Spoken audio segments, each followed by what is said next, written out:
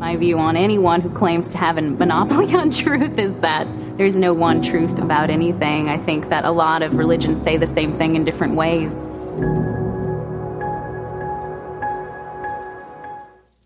Here I come. I'm here. All right. Well, good morning, everyone.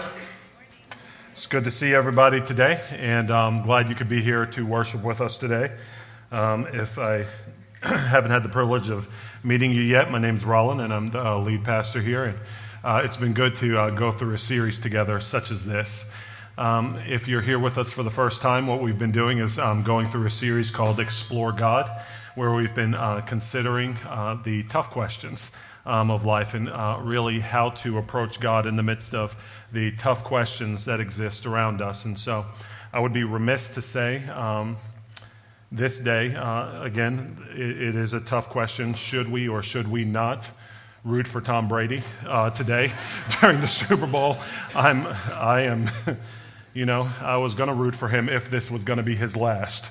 But then he was in an interview and he said, I'm playing till 45. And I was like, Tom, you can sit this one out. So anyway, go Rams. So I'm just kidding, Joe. I'm just kidding. Okay, so anyway, beyond that tough question, what we've been doing is we've been going through several questions the past several weeks. Number one, is there purpose in this life? And yes, the answer is yes to that. The purpose is found in Jesus Christ our Lord. Number two, is there in fact a God? Is there evidence for a God? And we answered that question by looking at both natural and special revelation and said that yes, there is in fact evidence for God that exists in the world around us and in the person of Jesus Christ. And last week we tackled the tough one, talking about the purpose of pain and suffering. Why does God in fact allow pain and suffering? And so if you missed any of those, please do know that if you want to go back and look at them or the notes or listen to them, they're on the website. But more importantly, if you want to talk through them, we're here to do that with you. And we'd love to get to know you and talk through these issues with you. Today what we're doing is we're actually tackling the topic, as you saw in the video, is Christianity too narrow? Is Christianity too narrow? Now, for those of you who know me, I think that I need to just always remind people that though I'm preaching the gospel up here, I did not grow up in the church. I did not grow up in the church, and I did not grow up having a foundation in the Bible. I didn't have a foundation in the church. I didn't have a foundation in the things of God. As a matter of fact, I was in a household that you might have called relativistic. And when we say relativistic, we had this sort of philosophy where, things that are truth claims might be true for you, but not necessarily for me, right? Everybody has their own way of doing things. Or you might have called my family pluralistic, which meant that, we were generally, like most people, feeling like you could find your own way to God, right? There are many different paths to God, and if there was in fact a God, that you could discover which way you wanted to go and travel on that one, and it's all good. Okay, when I became a Christian, obviously the thought of these things began to change. And the reason that it began to change was because of an encounter with Jesus himself, and then also, as I encountered him, beginning to read some of the things that he said about himself, that he said about the world around me, that he said about what it means to have reconciliation and relationship with the God who made me, loved me, and had purpose for my life. And so ultimately it became about a trust in him and his words. But I had to contend with the fact that many times people had the idea, and I myself had the idea, that Christianity was narrow in its perspective. Narrow in its perspective. And today we're going to talk about that philosophically, but then next week we're going to talk about Jesus' claims about who he said he is. Is Jesus in fact God? Is there reason to believe that Jesus is in fact God? And then finally, in the week after that, we'll talk about the fact that if we're getting many of these evidences or reasons for understanding that Jesus is God from the Bible, is the Bible in fact reliable as a source? Is it in fact reliable as a text source? So today, as we go into the topic of is Christianity too narrow, I wanted to just start by saying, not just sharing my story, but empathizing with people whenever they think about religion in general.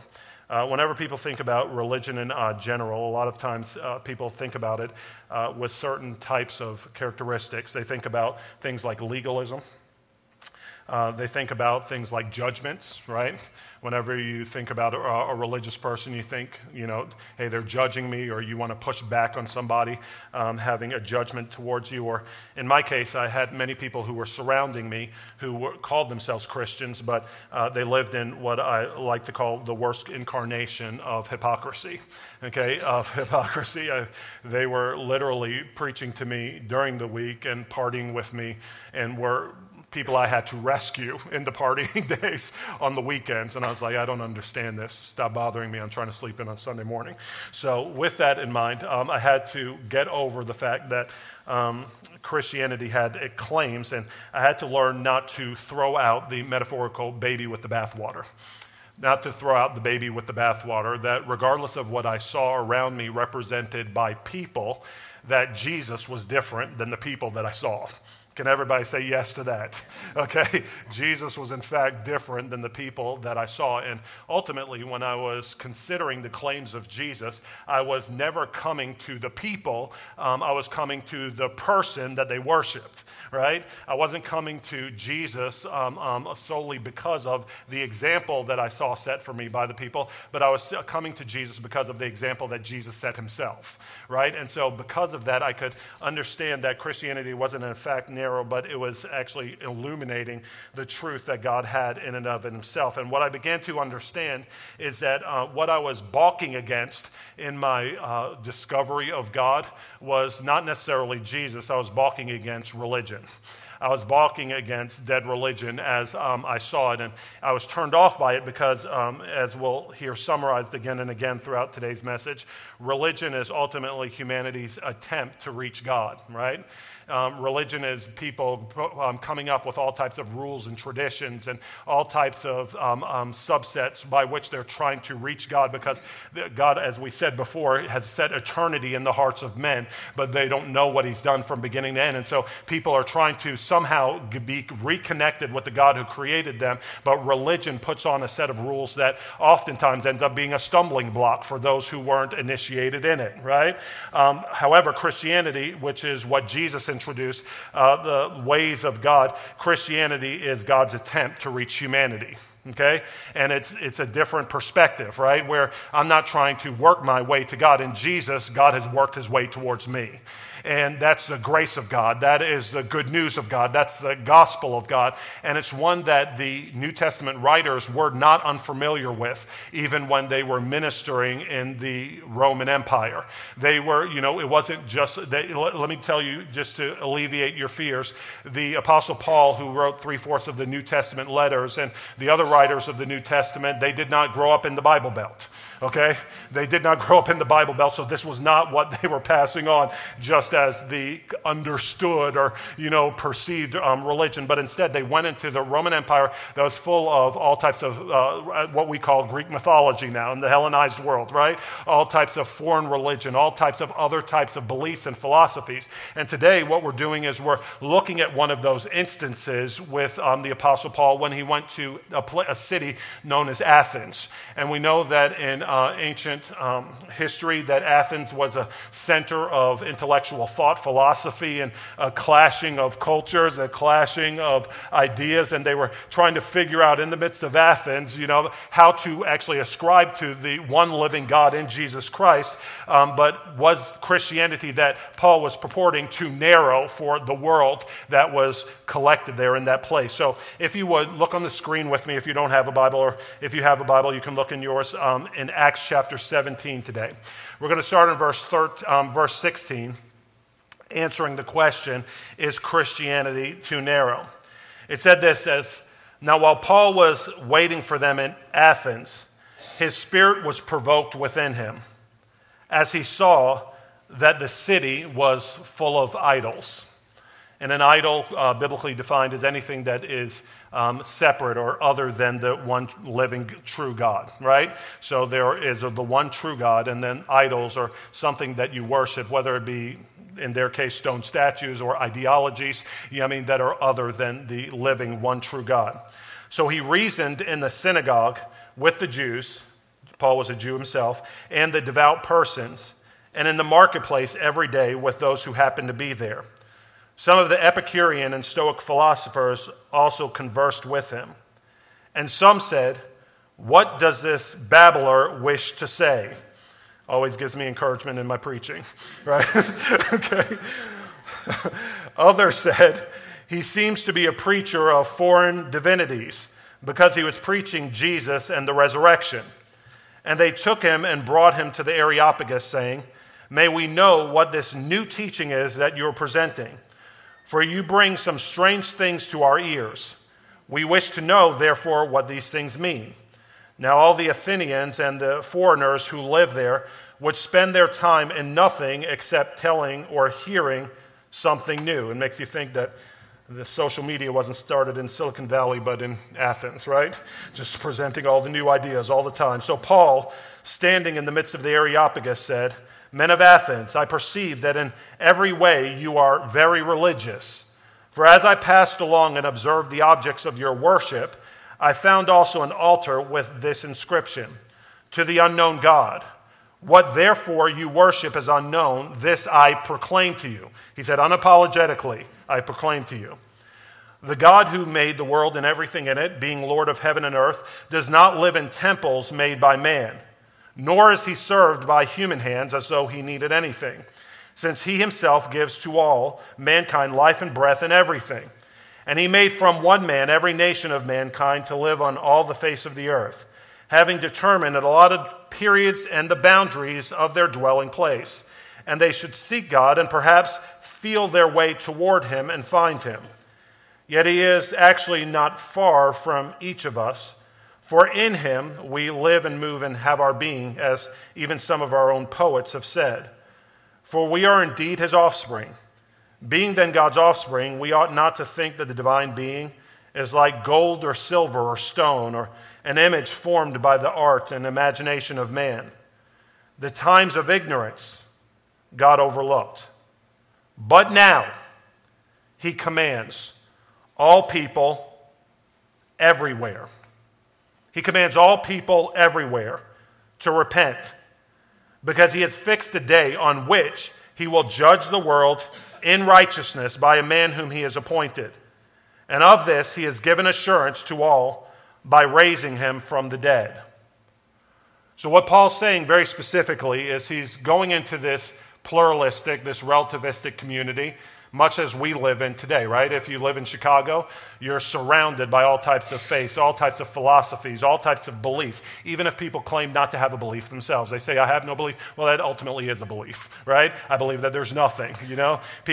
Some people have the audacity to say I'm an atheist, which means that in all of human knowledge, I have the vast sum of it all within myself, and there can be no other, right? Or some people are humble enough to say I'm agnostic, right? It's like there may be a God, but I just don't know. But what do you do in a community, in a culture just like this one? Well, Paul found that he had an understanding because he had met the living God, where he said, listen, you are religious in many ways. You are in our case, or in our context, many times people call themselves spiritual, right? They're spiritual, but I'm not religious. I'm sort of like attuned to the things of God, but I don't want to commit to anything. And Paul had to say, listen, I respect the fact that in some way, somehow, you're responding to that which God put inside of you to be religious, but I'm telling you, you can't stop there.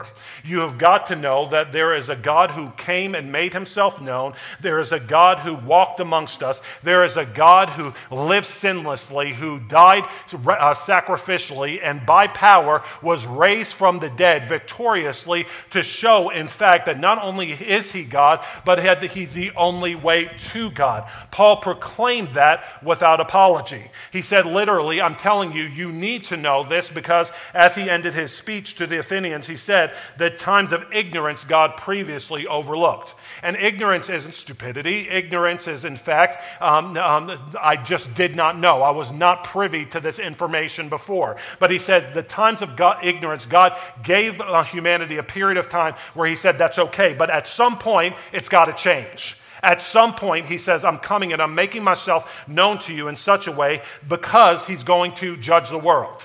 He's going to judge the world in righteousness, and he's going to judge it by this Jesus who he sent, who he showed to be the living God who came to be the Savior of all humanity. What Paul did is he demonstrated how to maintain faith in Jesus among a people who are not comfortable with exclusive claims about God.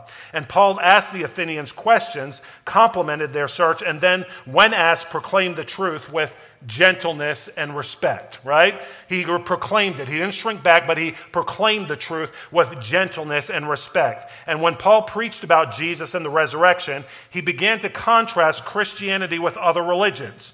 Most religions can be described, as I said, as humanity's attempt to reach God, but Christianity is God's attempt to reach humanity. Through the person of Jesus, God's extending grace to everyone.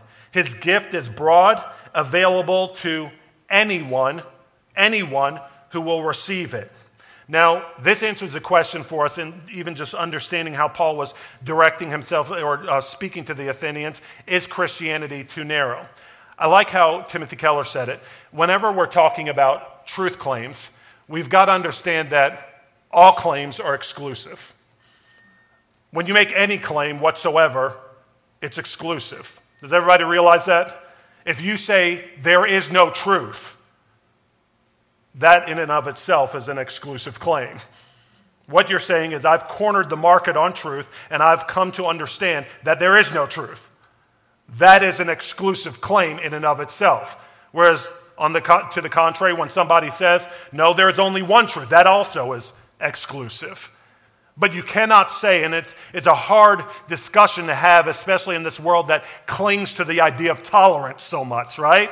The idea of tolerance. You say, well, I'm being bigoted or I'm being unreasoning if I say that the claim that I'm making is actually true. Well, if you make any other claim, it's also saying that that's true in and of itself. So you've got to choose, right? One way or another, you're making a claim of exclusivity.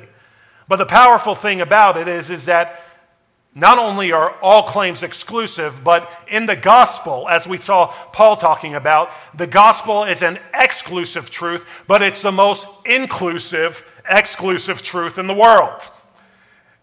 It's the most inclusive, exclusive truth in the world. What does he mean by that? He means literally that, yes, whatever you say, something's going to be, whatever you claim as truth, it's going to be an exclusive claim. But through the gospel of Jesus Christ, he's saying this exclusive claim is actually welcoming the world into that exclusivity. Whereas other exclusive claims are trying to hold people out, and when you sort of try to prop up different forms of religion, they're saying basically, hey, listen, do these things or otherwise you're not part of us. Be born into this family or you're not part of us. Be born in this area of the world or you have no access to the righteousness or the good news that there is in the God that you're looking for. But God says it's completely different. He made the world and everyone in it. And he says, I want relationship and reconciliation with the whole world, and I provided it through my Son. I'm, yes, making exclusive claims, but I'm providing an inclusive road so that everyone can participate in it if they choose to. If they choose to. How do we know this? Well, let's look at some of God's exclusive claims. First of all, if you read anything that Jesus said, you need to know. John 14:6, he said this very specifically. Jesus said in all of his ministry, he wasn't just a good teacher, he wasn't just a prophet, he wasn't just a wise man, but he said, I'm the Son of Man, which was a sign or a term of divinity. He basically said, I am God in the flesh, God incarnate. And he said that, listen, all of you are looking to be reconciled with the God who made heaven and earth, but here's the thing. He said, I am the way and the truth and the life. No one. And when Jesus said no one, he means no one, right? We waste words, Jesus doesn't. He says, no one comes to the Father except through me. Does that sound like a narrow claim? Does that sound like an exclusive claim? The answer is yes. The answer is absolutely yes. If we're honest, the answer is yes. But the reason that he said it is of utmost importance. The reason that he said, I'm the way, the truth, and the life, and nobody could come to the Father except through me, is because of not only who he was, but what he did. Who he is and what he did. The cross and its necessity are ultimately what every Christian and every person need to have deeply embedded within them. The cross and its necessity. Because what we know about God is that He's holy. What we know about God is that He's good. What we know about God is that He's loving and righteous and pure. And if we're going to have any type of relationship with Him, we've got to be like Him. He said, how can two walk together unless they agree to do so? If you're married in here, at some point you had to bend to the other person's will, right? Oh, come on, married people, say amen to that. Okay? So like, it wasn't just like, I'm going to be who I'm going to be and you're going to do what you do and then we're going to figure this out. No, it's like, listen, you're going to ultimately have to learn who that person is and learn to bend towards them. The only problem with that is that God's the only perfect one. He's the only completely good one. He's immutable, unchangeable, and He said, I, the Lord, do not change. And if you're going to have a relationship with me, there's going to be a bending on your part, but it's going to be for your good. It's going to be a bending on your part, but it's going to be for your good. And He says, listen, the problem is that in and of yourself, you cannot bend to satisfy my righteousness. You cannot bend enough to be good enough to have a relationship with God. It is like oil and water that do not mix. You can put it in a jar together, but they will ultimately be two different suspensions. And they will stay separate because they do not mix in and of their nature, their character, their components, right? Same with God. And what the cross of Jesus Christ did is it ultimately enabled us to be reconciled with a pure, righteous, and a holy God in a way that we couldn't ourselves. It allowed us to be reconciled with Him in a way that we couldn't ourselves. Galatians 2, 20 and 21. It was the Apostle Paul, same writer, the same person who was speaking to the Athenians. He said it this way in verse 20 and 21. He said, I have been crucified with Christ.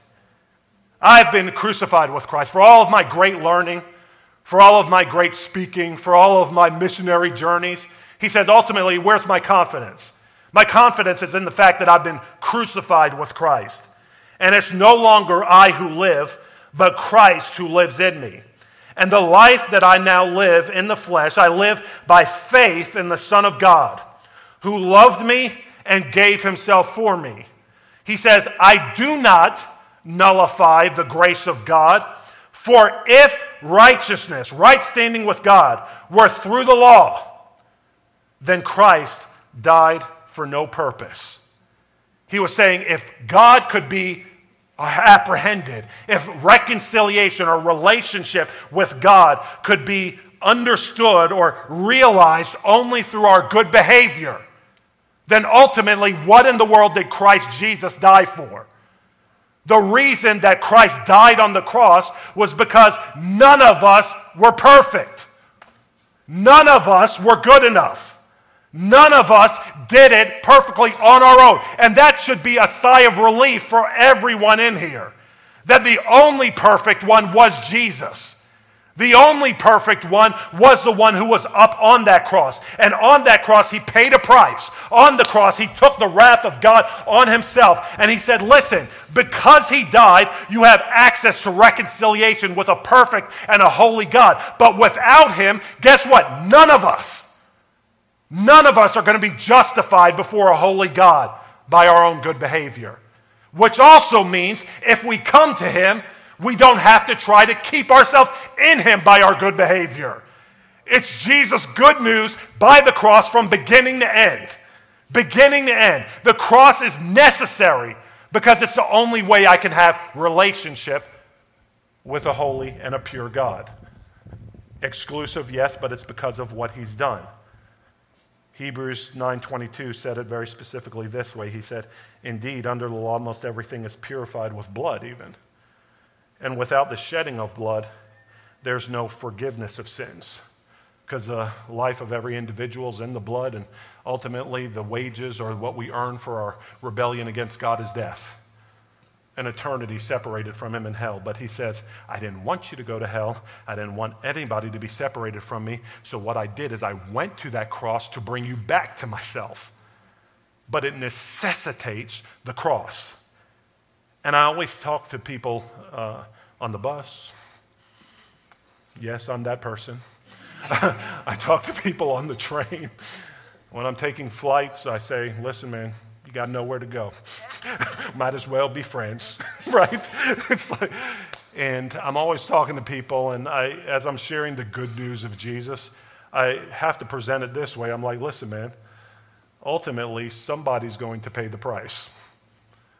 When we die and face God in judgment, either you are going to face it, or the good news is that someone named Jesus already took the punishment for you.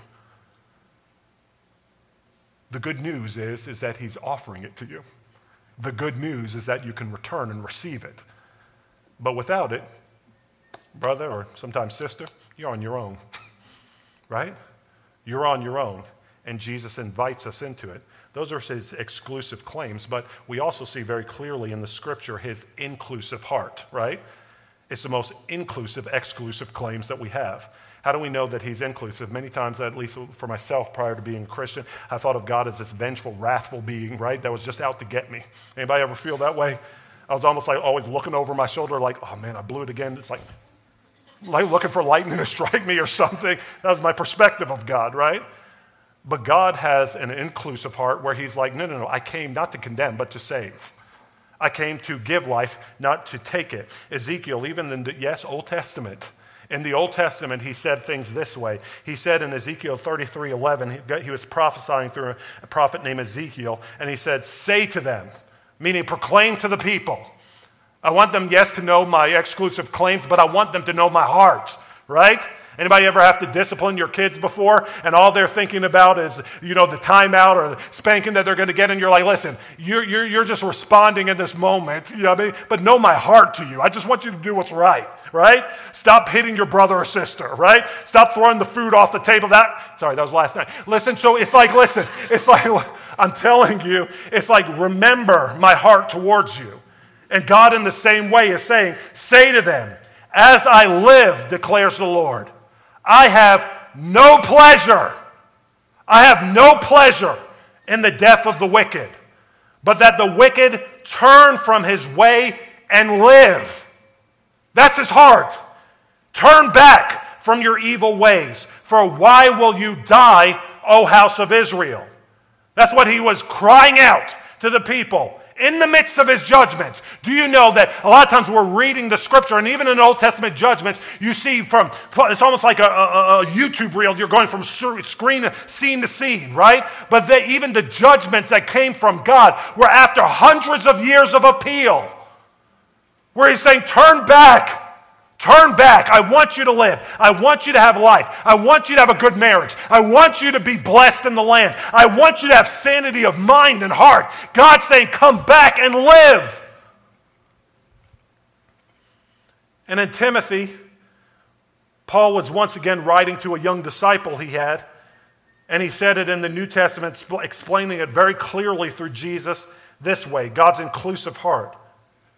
He says this, starting in verse 6. First of all, then, I urge that supplications, prayers, intercessions, and thanksgivings be made for all people, for kings. Yes, 2019, America. For presidents. That's right, for governments. Yes. He wants all people to be saved, right? For kings and all who are in high positions, that we may lead a peaceful and quiet life, godly and dignified in every way. This is good and is pleasing in the sight of God our Savior, who desires what? All people.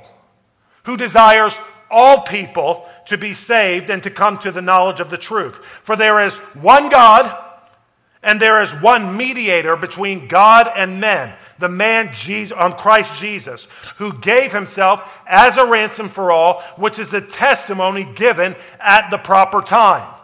So you see, he's laid down very exclusive claims, but both in the Old Testament and the New Testament, he's explaining his heart. I want it to be inclusive. I want all men, all women to be saved.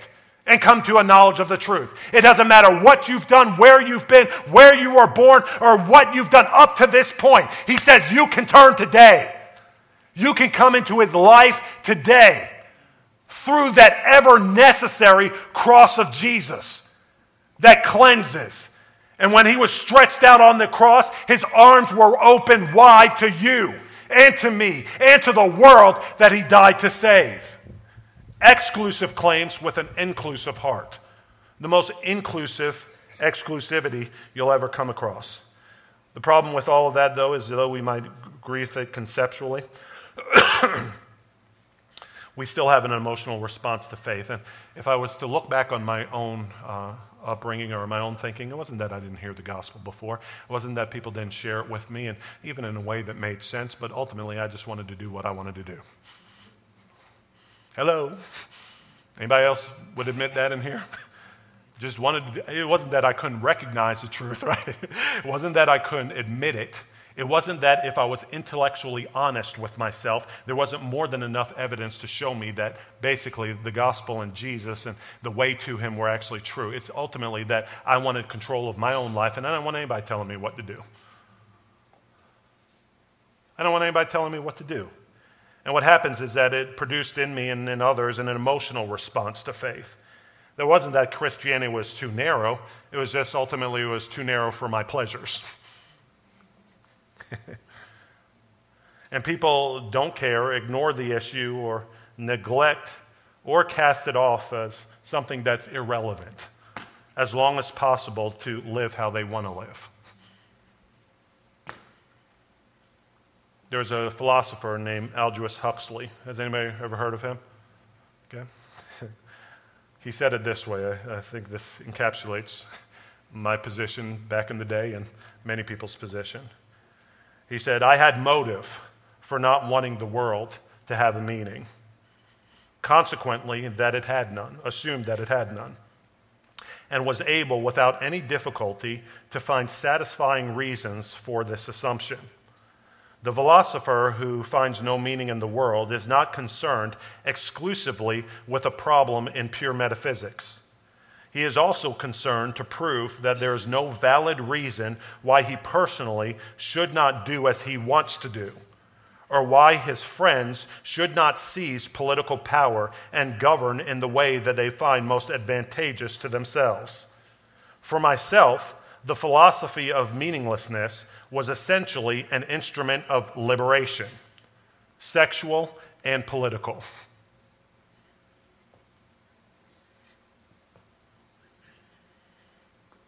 You can digest that one for a moment. He was saying, basically, I was throwing off the exclusive and the truth claims of Christ because I wanted to live the way I wanted to live. I wanted to do what I wanted to do. It wasn't that I couldn't see it. It's that ultimately it was cramping my style. But in the midst of this, God still makes an appeal. In the midst of this pride, in the midst of this arrogance, God still makes an appeal to us. And we find it in one of the most recognizable scriptures in the Bible. John chapter 3. John chapter 3. Yes, it wasn't just Tim Tebow's eyeliner.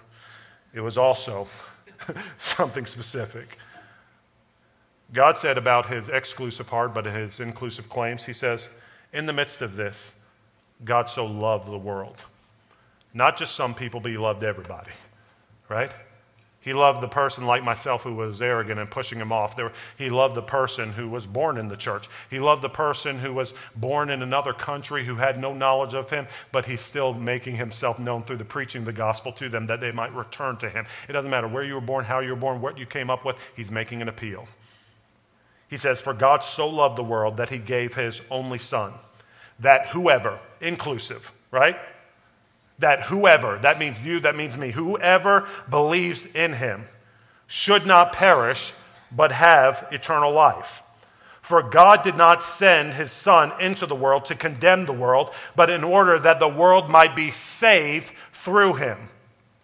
Whoever believes in him is not condemned, but whoever does not believe is condemned already. Why? Not because God's trying to send them to hell, but they're already guilty by their actions. We condemn ourselves by our actions. And he's like, I'm trying to bring you out of that condemnation through the cross of Christ. But if you choose to remain in it, you stand condemned already. He says, condemned already because he has not believed in the name of the only Son of God. And this is the judgment. The light has come into the world, and people love the darkness rather than the light, because their works were evil. For everyone who does wicked things hates the light. I remember that. So I was like a cockroach, right? At the club. Turn on the lights, like we scatter, right? It's like, sometimes because of who you were dancing with. But here's the thing. It's like, listen, you scatter. It's like whoever... People love the darkness rather than light because their works were evil. For everyone who does the wicked things hates the light and does not come into the light, lest his works should be exposed. But whoever does what is true comes to the light, so that it may be clearly seen that his works have been carried out in God. What does that mean? I was humble enough when I came into the light to say, basically, I can't do it on my own.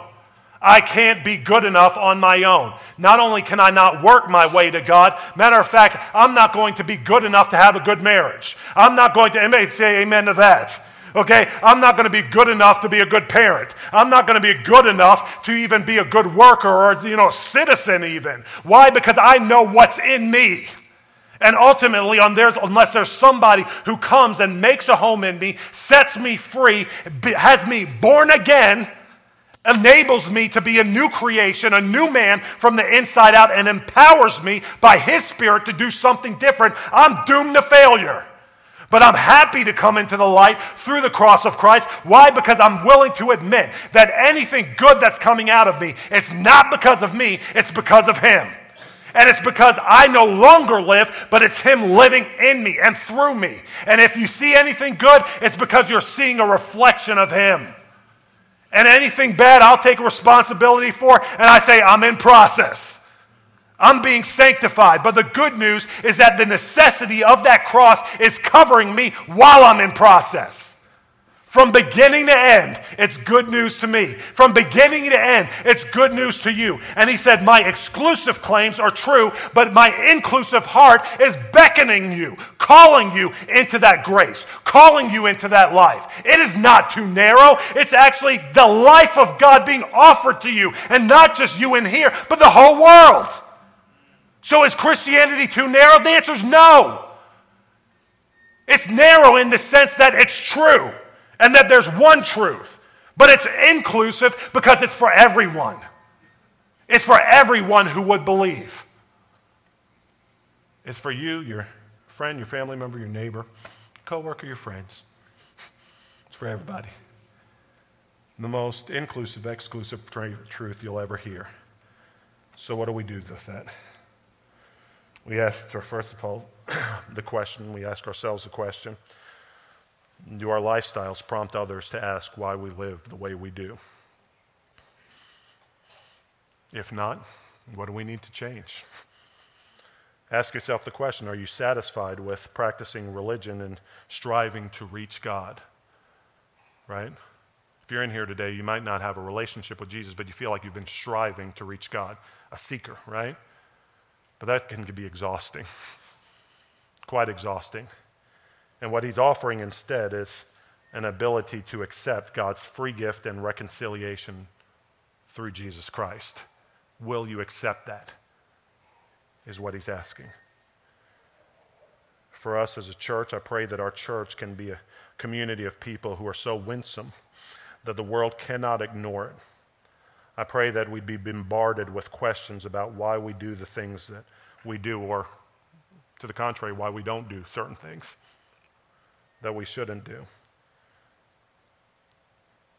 That they ask why we go to the places that we go and hang out with the people that we do. And then I hope that we have the faith, the courage, the gentleness, and the respect to share our faith boldly and humbly with people. Because it's exclusive and also inclusive. I want you to imagine if we were able to do that even this week. Would the world accuse us of being narrow-minded? I certainly hope not. Not if we're presenting things this way. I hope people would say instead that we're the most welcoming, loving, and inclusive people that they know. The bottom line is this, that God provided a way for everyone to have peace, forgiveness, and eternal life. This is profoundly inclusive, not exclusive. Following Jesus is different from every other faith on earth in that he sacrificed to get us, rather than us sacrificing to get him. Most religions boil down to humanity trying to reach God, but Christianity is God coming to reach humanity. And so, as we go back into worship, I'd like everyone to consider where you are today. Where are you? Don't care if you grew up in the church or, like myself, were far from it. There's an appeal being made to you today. Is Christianity too narrow? The answer is no. God's trying to include you. He's trying to give you the best news this world has ever had come across its path. As we go back into worship, we ask you to have a moment of prayer, meet with God in whatever way you need to, and then we'll give you a chance to respond at the end. Okay? Worship team, come on up.